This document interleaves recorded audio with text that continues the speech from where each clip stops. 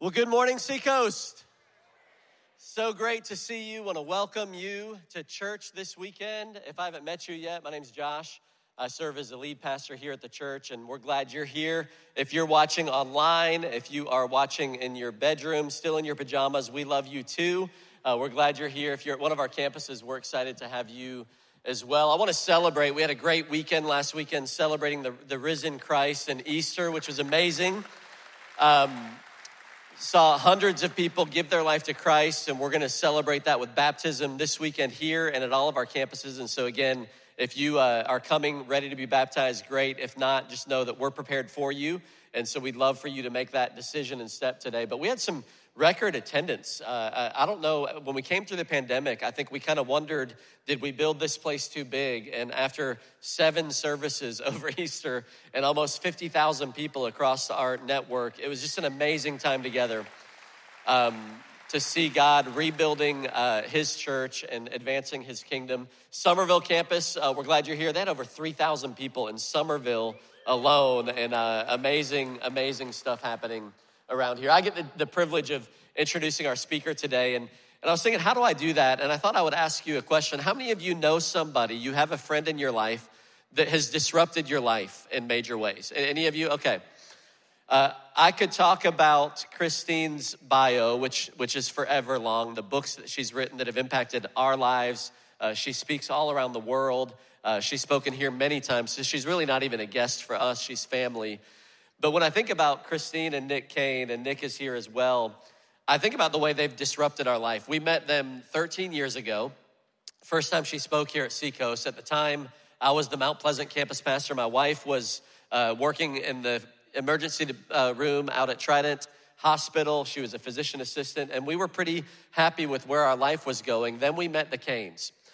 A year later, Lisa had quit her job at the hospital and was working full-time with Nick and Chris and their efforts. They had just recently started an organization called A21 Campaign, where they were working to rescue girls who had been sold as sex slaves and were being trafficked around the world. 27 million people being trafficked. And we heard about this vision and what they were doing. And when you're making friends, it's good if you get along, which we did. We had a great time together.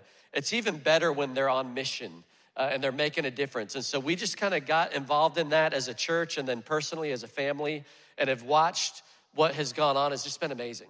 Honestly, this week while we've been doing our thing and going to work and doing our thing, there have been girls that have literally been rescued and taken out of slavery and been set free because of the work that the A21 campaign is doing around the world. Not to mention the laws that have been changed, the people who are in jail now, that the laws weren't even written to put them in jail. Just all the work that they've done has been amazing. And they've been a disruption in the best sort of way. They've taken us from a place of comfort to a place of faith. And so I just wanted to prepare you, rather than going through her incredible bio, get ready to be disrupted, because that's what she does in the best way. Would you guys help me welcome Christine Kane as she brings the word to us?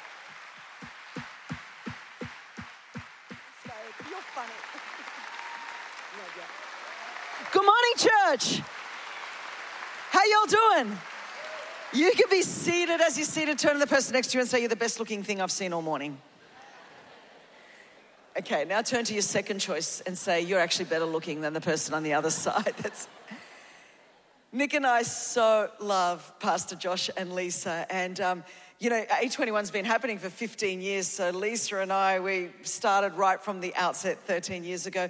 The East Coast office, you see, we're taking a little bit of time to tell you about it because your church has been such an integral part of A21 since our formation. So we started 15 years ago. This was the first office in America. And it is astounding. Who would have thought that God would do this?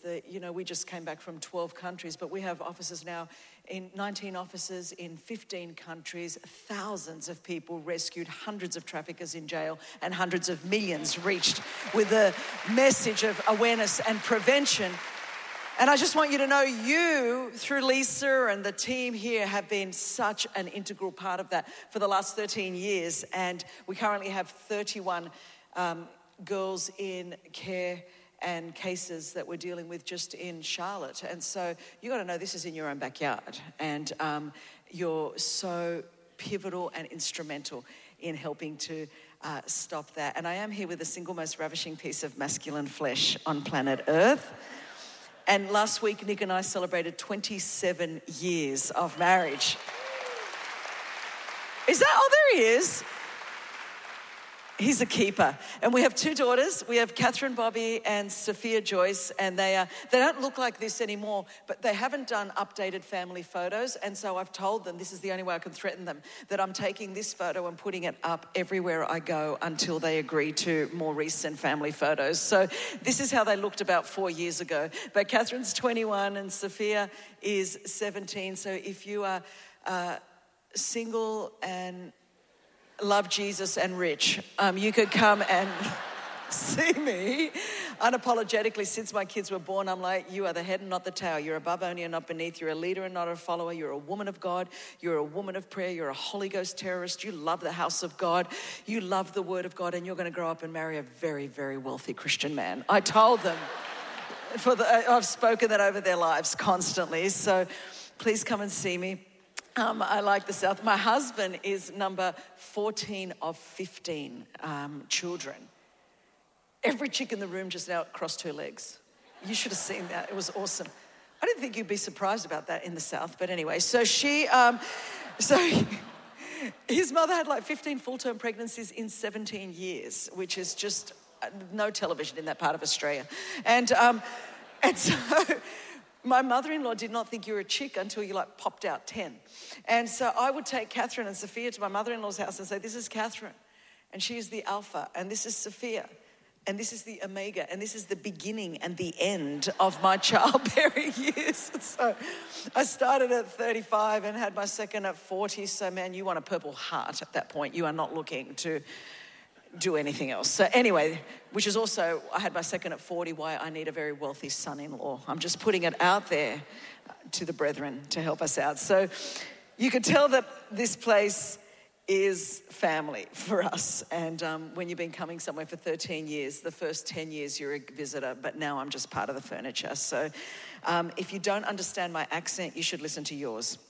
So all I'm saying, it's all I'm saying. We're going to turn to the scripture because some of you are very nervous. And so let's go to the Gospel of Luke this morning. I believe I have an assignment from the Lord, and we're going to leave this place full of faith. I'm believing that. The scripture says in Luke 7, verse 1, when he had concluded saying all this to the people, now we're talking about Jesus, had just finished preaching the Sermon on the Mount. When he had concluded saying all this to the people who were listening, he entered Capernaum. A centurion's servant who was highly valued by him was sick and about to die. When the centurion heard about Jesus, he sent some Jewish elders to him, requesting him to come and save the life of his servant. When they reached Jesus, they pleaded with him earnestly, saying, he is worthy for you to grant this because he loves our nation and has built us a synagogue. Jesus went with them, and when he was not far from the house, the centurion sent friends to tell him, Lord, don't trouble yourself, since I'm not worthy to have you come under my roof. That is why I didn't even consider myself worthy to come to you. But say the word. Everyone say the word. You'll sound very American. Say the word. Say the word. Okay, we will say the word. See, I speak how the Queen wishes she spoke English. We're still going to try to tell King Charles how to speak English, but you ought to know about this because you threw the T out in Boston and said, peace out, England, but some of us were still part of the colonies, and so this is, stay on point, Christine. You're very naughty. This is the heathen service. You could tell. The 8:30, they were the Christian service, but now, here we go. But say the word, and my servant will be healed. For I too am a man placed under authority, having soldiers under my command. I say to this one, go, and he goes, and to another, come, and he comes, and to my servant, do this, and he does it. Jesus heard this and was amazed at him. And turning to the crowd following him, said, I tell you, I've not found so great a faith even in Israel. When those who had been sent returned to the house, they found the servant in good health. It's amazing to me that Jesus had just finished preaching the Sermon on the Mount. He's coming back to his ministry headquarters in Capernaum. And he's greeted by some Jewish elders. And the text is already a little bit unusual because it talks about a centurion. Now, a centurion was like a captain of the Roman army. Had about 100 men under his care. And centurions were placed strategically throughout the villages and towns and cities throughout Israel, and they were there only for two purposes: to collect taxes and keep the peace. Now, as you could imagine, that's not a great way to win friends and influence people. Nobody then or now likes the people that collect taxes. And so they were despised. They weren't particularly liked. And he had a servant. That word would be more like a slave, which was very typical of the culture of the time. And they were considered to be dispensable. It really didn't matter if they were sick, because they were just dispensable, and we would just like replace them with someone else. So we know there's something a little bit unusual about this centurion, because he had a servant, and scripture tells us that he actually cared about him. It actually mattered to him that this servant would be made well, that he would be healed. So we can see that he was a compassionate man.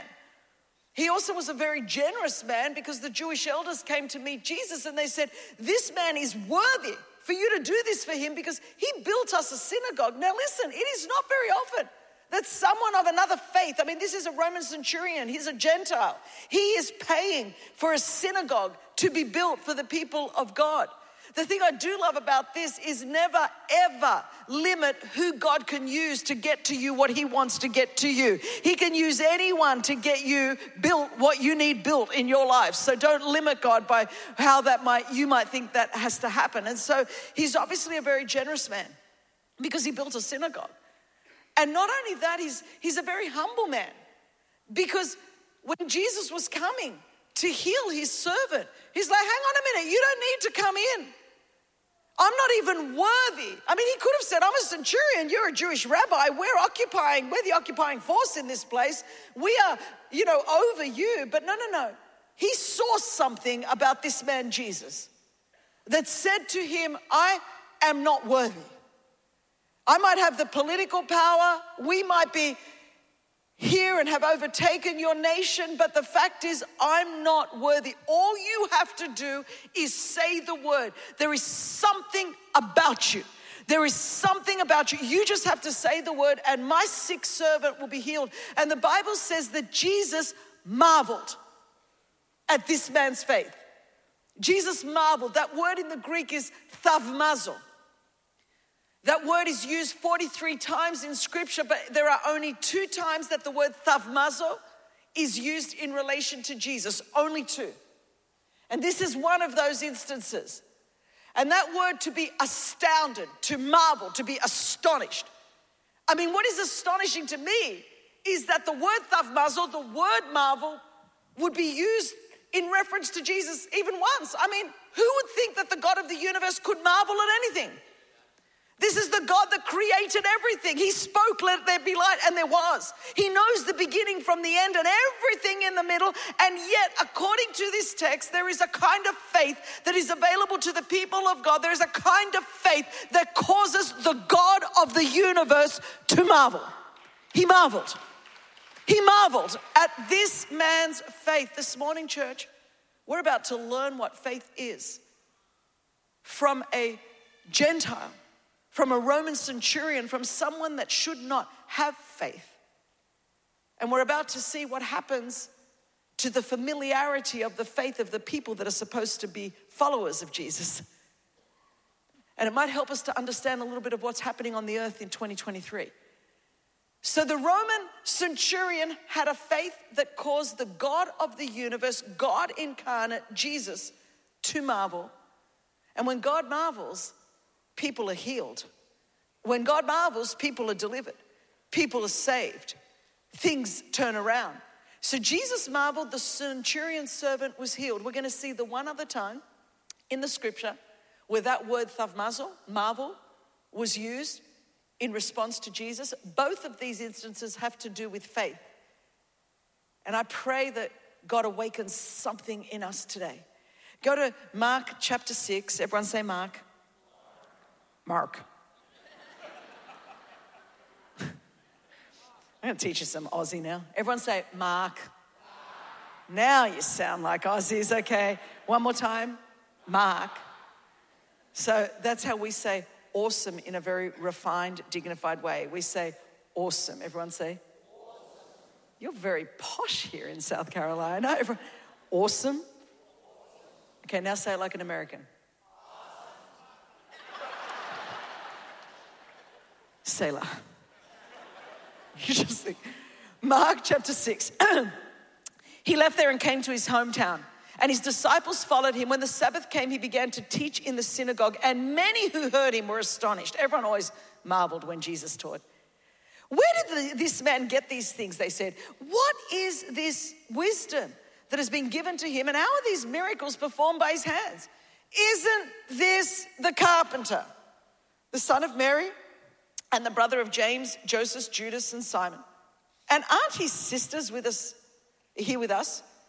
So they were offended by him. Jesus said to them, a prophet is not without honor except in his hometown, among his relatives and in his household. He was not able to do a miracle there. I want you to hear this. This is Jesus. I'm not saying this, the Bible's saying this.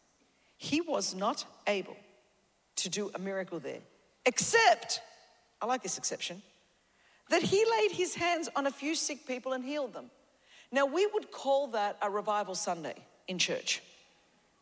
But this is called like he really wasn't able to do much, except he did this. But there was so much more he could have done. And look at this. And he was amazed. In Greek, that's thavmazo. And he was amazed at their unbelief. Twice Jesus marveled in the New Testament. Twice Jesus marveled. Both times had to do with faith. And he marveled once at the faith of the person that should not have had any faith, the Roman centurion. He marveled at his faith and healed the servant. And then he marveled at the unbelief of the people that should have been believing him. He marveled at the unbelief of the people that should have most thought that God could do what he says he can do. That God is who he says he is. And he wasn't able to do what he wanted to do in their midst, not because he couldn't, but apparently there is an unbelief that restricts how much God's going to do in our midst. God can do whatever he wants to do. He is God. He's omnipotent. He's omniscient. He's omnipresent. He can do whatever he wants to do. But there is an unbelief that can stop the work of God happening in the way that God wants it to happen. And Jesus marveled at their unbelief. There is a familiarity with Jesus that breeds a laziness in our faith.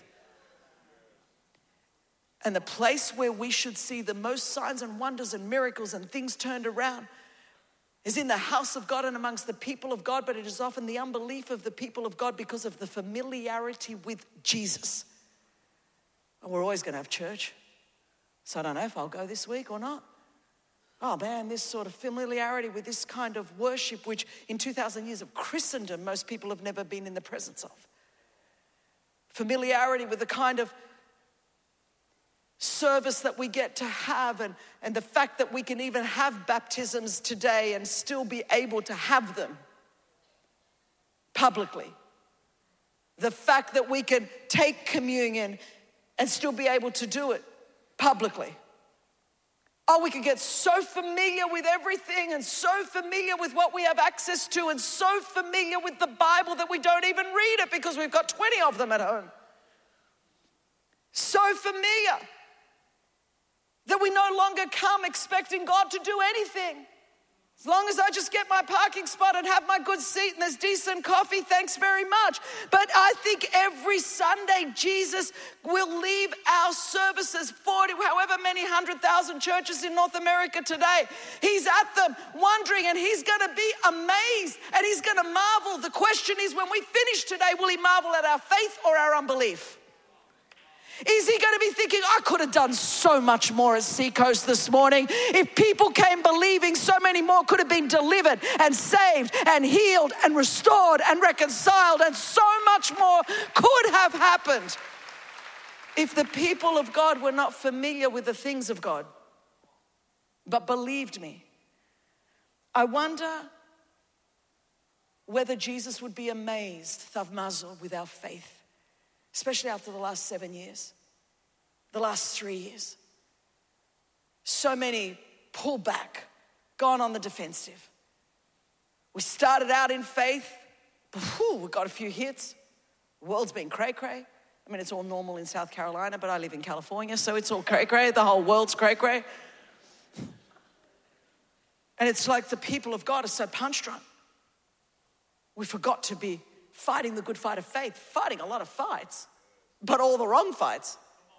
I'm talking about an internal posture that believes that God is who he says he is, that God can do what he says he can do, that God can turn things around and God can save and deliver and heal and restore and reconcile and work on our behalf, that God is everything that he says that he is. Man, in our cultural climate, it's just a bit better to dumb it all down. I mean, we're in a very secular, humanist, rational, postmodern, post-Christian, post-everything. We're so posted, we're posted into orbit. We're very post-everything. Everyone's scared of being cancelled. And we're spending more time trying to impress each other than cause the God of the universe to marvel. We're trying to be amazing with one another that we're no longer amazing God with our faith. And then we're wondering why we're not seeing signs and wonders and miracle because, man, we're just too busy cropping and curating our public profile that we're no longer cultivating any private intimacy with God that would cause a faith to well up within us and stir up that gift of faith that would cause the God of the universe to marvel. And when he marvels, he does miracles. There's a lack of faith. The issue on the earth, it's not ultimately political or economic or sociological or moral or environmental. Not ultimately. Ultimately, what we have is a faith crisis. We've got too many unbelieving believers. We need some believing believers that believe that God is who he says he is and that God can do what he says he can do. That's where change and transformation comes. We need some amazing faith. Now, it's challenging. It's a lot easier to have cultural Christianity than true faith, especially when you're living in a very hostile Western culture that is very antithetical to the Christian gospel. What do you mean, Christine? Like, how can you believe this book? I mean, Christine, don't you surely you're way too educated to believe this. Sure. I mean, Christine, it's so problematic. I mean, look at these texts on genocide and look at women and oh my gosh, look at the Christian sexual ethic and this is just like, Christine, surely you're too smart to believe that this is the inerrant word of God. I mean, people don't think you're right in the head if you believe this stuff. Christine, what do you mean Jesus is the only way to God? I mean, that's a bit exclusive, isn't it? I'm like, he said it, I didn't. He said, I am the way, the truth, the life. No one, in Greek, Hebrew, and Aramaic, no one comes to the Father but by me. He said it. Oh, that's a little bit exclusive. Christine, you cannot, with your degrees and education, truly believe. I mean, Mary? I mean, did you fail biology, Christine? What do you mean, immaculate conception? Listen, I told my daughter before she went to college, I went, sweetheart, I believe in an immaculate conception, but I believe there was only ever one in history. Don't come home trying this out on me like this. It's not... You're not going to tell me it's an angel. It's not going to fly. I just want you to know I didn't fail biology.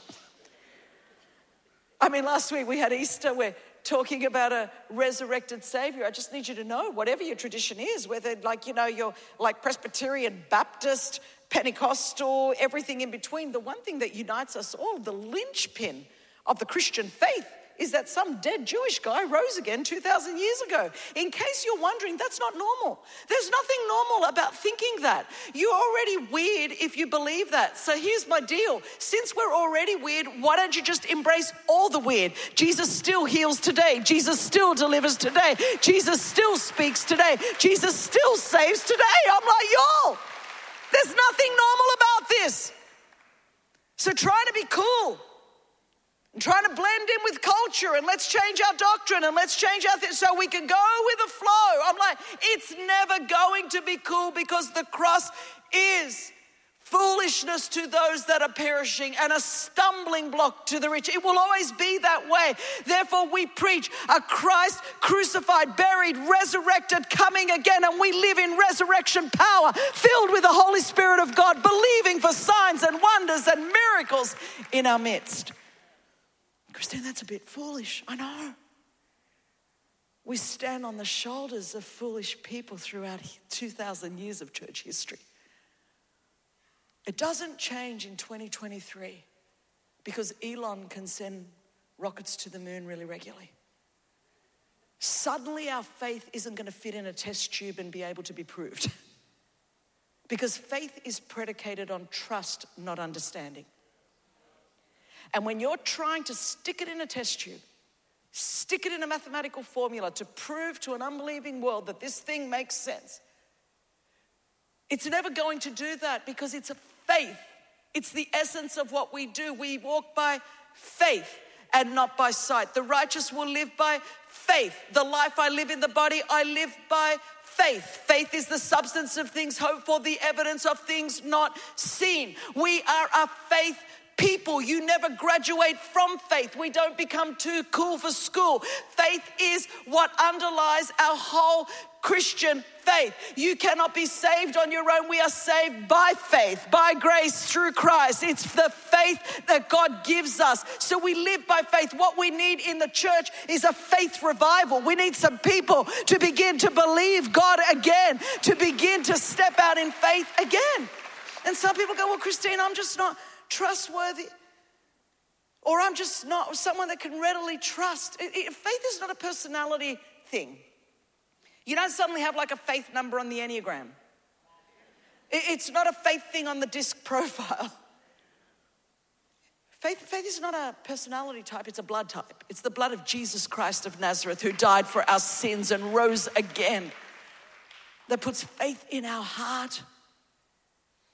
And some of us have been like the people in Mark chapter 6 in the midst of the things of God, and we no longer believe God. We go through the motions. We might even do spiritual disciplines, but we haven't believed God for years. We haven't stepped out in faith for years. We're not walking by faith, we're walking totally by sight. We're not living by faith, we're living totally by our natural means. And in our cancel culture, we've been playing defensive, not offensive, lest we're canceled. So we've pulled back. And it's the spirit of the age. And the enemy has unleashed a spirit of fear that is antithetical to faith so that the kingdom doesn't continue to advance. So what does it mean? It means we've got to take some risks. After the last 3 years and it's time to risk again, church. That's what the Lord said. It's time to risk again. Now, you can't stay safe and risk at the same time. Look, I come from a very risk-averse, staunch Greek family. And my mother was just like not into taking risks. I mean, she would say things to us like, kids, you can't go skiing or you'll die. I mean, literally. There was no middle road. You couldn't go skiing to ski. You were going to die. And so whatever we did, so when we moved to America, there were 5 families from Louisiana, and all good friends of your pastors, and we had just kind of met them all, and so I thought, now I'm living in America, I'm far away enough from my mum in Australia, I could go skiing. I was like 40 something. I could finally do. Greek kids are really scared of their mothers. Okay, so we went up to Colorado to go skiing, and it was during the Winter Olympics. So this is how I learned to ski. I would watch the Winter Olympics at night, and then I would get up the next day and I would think, I have a moral obligation to represent Australia amongst all of these Americans. And so I didn't know what I was doing, and all the guys are on these black runs and I'm on the green flat slopes with the 3-year-olds that are learning to ski. So one day, Dino and all these guys from Louisiana, they're wanting to take Nick on this black double diamond kind of thing. And I said to Nick, I want you to come with me on the green slopes. And so all his friends are doing the fun thing, and he's with me and the 3-year-olds on the little green slopes. And I say to him, I go, babe, if you were with Dino and the boys right now, you wouldn't be having any more fun, would you? Now, of course, anyone that's been married for 14 seconds, you know that if your wife asks you a loaded question like that, if you wanted any action that night, there is only one answer at that point.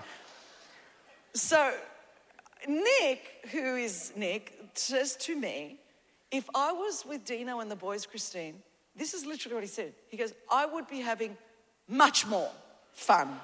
Not just more, much more.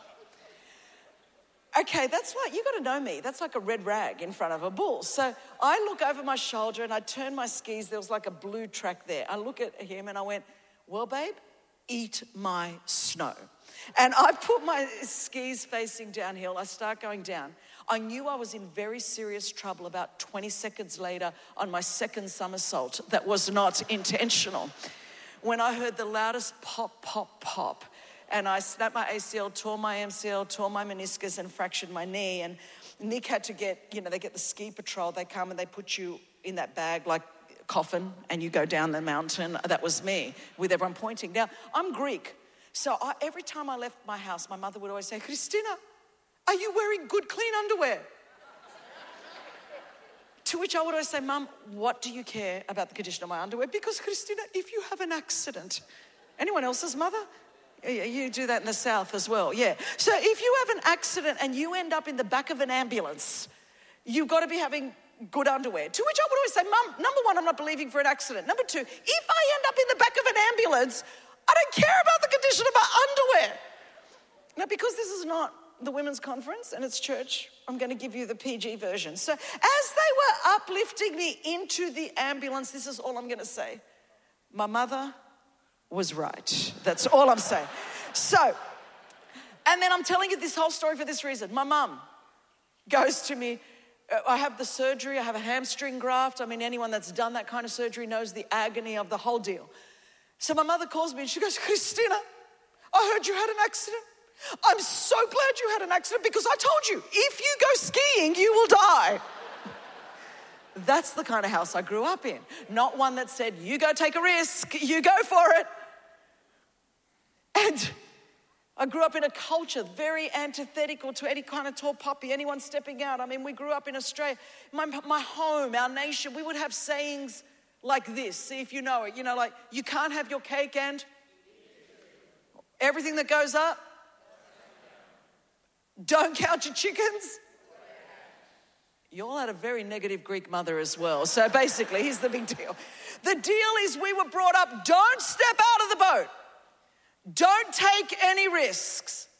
Don't stand out from the crowd. Stay small, stay safe, stay comfortable. And yet we serve a God who calls us out of the boat, a God that calls us into risk, a God that calls us to take steps of faith. And we are in a pivotal moment in history where the enemy who hates the church of God wants us to pull back rather than step out in faith. But can I tell you, anyone in Scripture, from Genesis to Revelation, had to dare to look like a fool in their generation in order to do what God has called them to do. We don't get too cool for school. We don't get too slick. We will never fit in with our culture. We will never be ultimately accepted by culture. We're always going to be a people of faith, which means we are going to look somewhat unusual in the midst of culture. Let me give you some examples.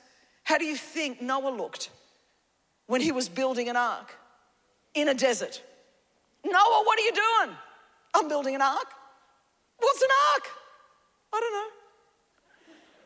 Why exactly are you building it? Because rain's coming.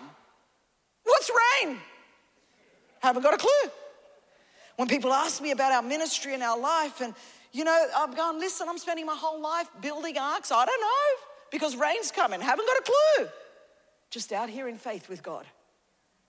No idea. But we want control instead of trust. Faith is predicated on trust, not understanding. And in our very rational world, we want to understand everything. That's not ultimately where it goes. How do you think Moses looked? He's got 1 million Israelites behind him. He's got a Red Sea in front of him. And everyone's like, Moses, what are we going to do? He's like, I don't know, I got a stick.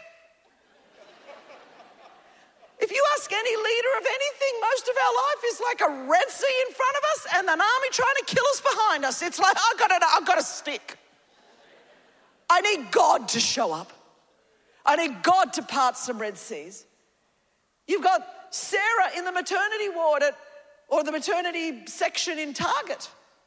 And everyone's like, Sarah, what are you doing? I'm like, having a baby. I'm only 90. They're like, Sarah, your eggs have dried up, honey. Viagra has not been invented. I don't know what you think Abe's doing. You know, I mean, like there is like, I knew the heathen crowd would like that. So there you go. It's freaking out. She looked like a fool. How did David look? 9-foot giant, 5 stones. Some of you in business had a few hits. I feel like, man, it's another 9-foot giant. I got this few rocks. How do you think Esther looked? Could have been killed, not summoned, but having to go and speak to the king and speak truth to power. How do you think Caleb looked? He's 84, 85. He's saying to Joshua, I'm not cashing in my 401k. I know we've done a lot. I know we've taken the promised land, but God promised me Hebron. There's no retirement. There's still Hebron. I don't know. How do you think Mary looked? Joseph, I promise it was an angel. How do you think Peter looked, just stepping out of a boat? Like a fool? How do you think Paul and Silas looked? Singing worship songs in a prison cell. How do you think the woman with the issue of blood looked in a crowd, reaching for the hem of his garment? How do you think the little boy looked? 5 loaves and 2 fish. What part of that looks normal? What part of what we do you think is going to fit into a formula and look rational to a world when it involves faith? And let me tell you who looked like the ultimate fool, and we just talked about this last week. Jesus Christ hanging naked on a cross. People mocking and ridiculing. That's your king? That's your savior? That's who you're going to worship? I don't know whoever thought our faith was going to look cool. Because nowhere in Scripture is there any precedent of we are culturally cool and accepted and that faith can be rationalized. So I don't know why in 2023, as we still await the second coming of our King, we're going to think in any way that we are not going to be required to live a life of faith. But let me just tell you something. When you do live that kind of faith, this is the kind of thing that happens.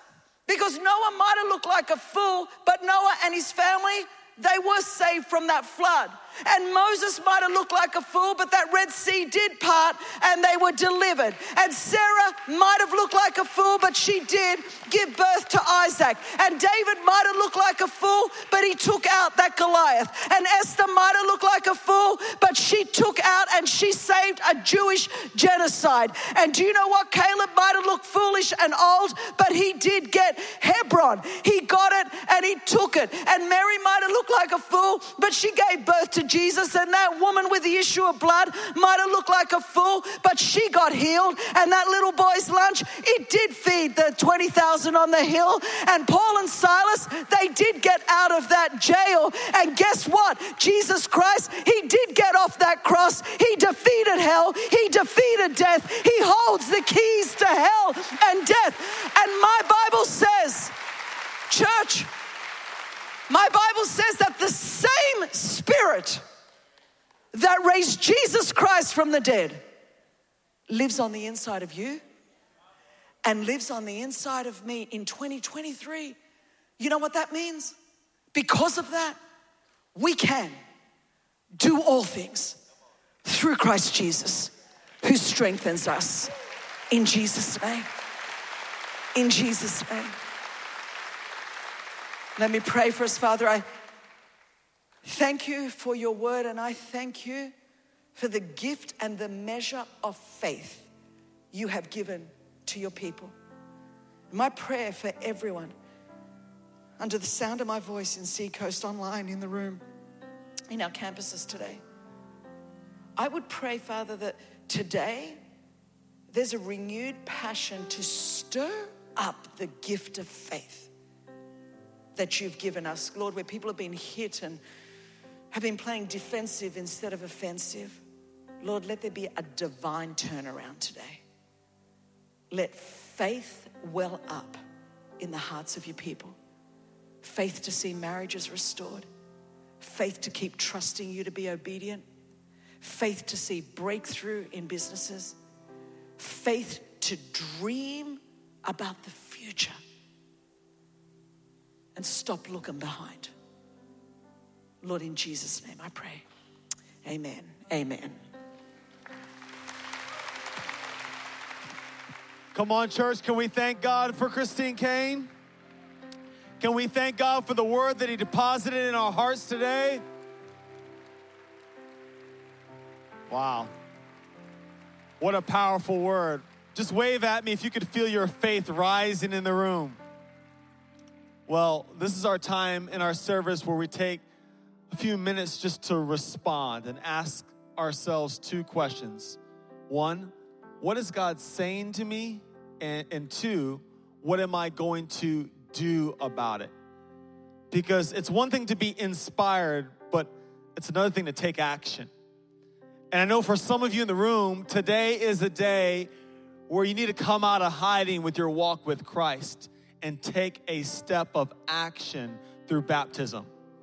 Baptism is the way we identify ourselves publicly as walking with Christ. And if you know that's you today, I would love for you in the next two songs just to walk on out of the auditorium, go up to the baptism area. We've got t-shirts, we've got shorts, we've got everything you need to get baptized. But maybe, just maybe, your first step in taking action with this word today is by responding and going public in your faith with Christ. Some of you are in need of a healing today. You've been so afraid to say it out loud that you haven't even told anybody. Come on up to the front of the church. We do believe that the book of James is still alive and active, and it says if any one of you is sick, have them come before the elders of the church and pray over them, and they'll be healed. We believe that.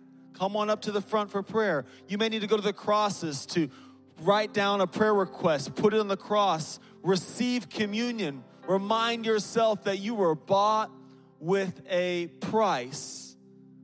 Let's take some time to respond together.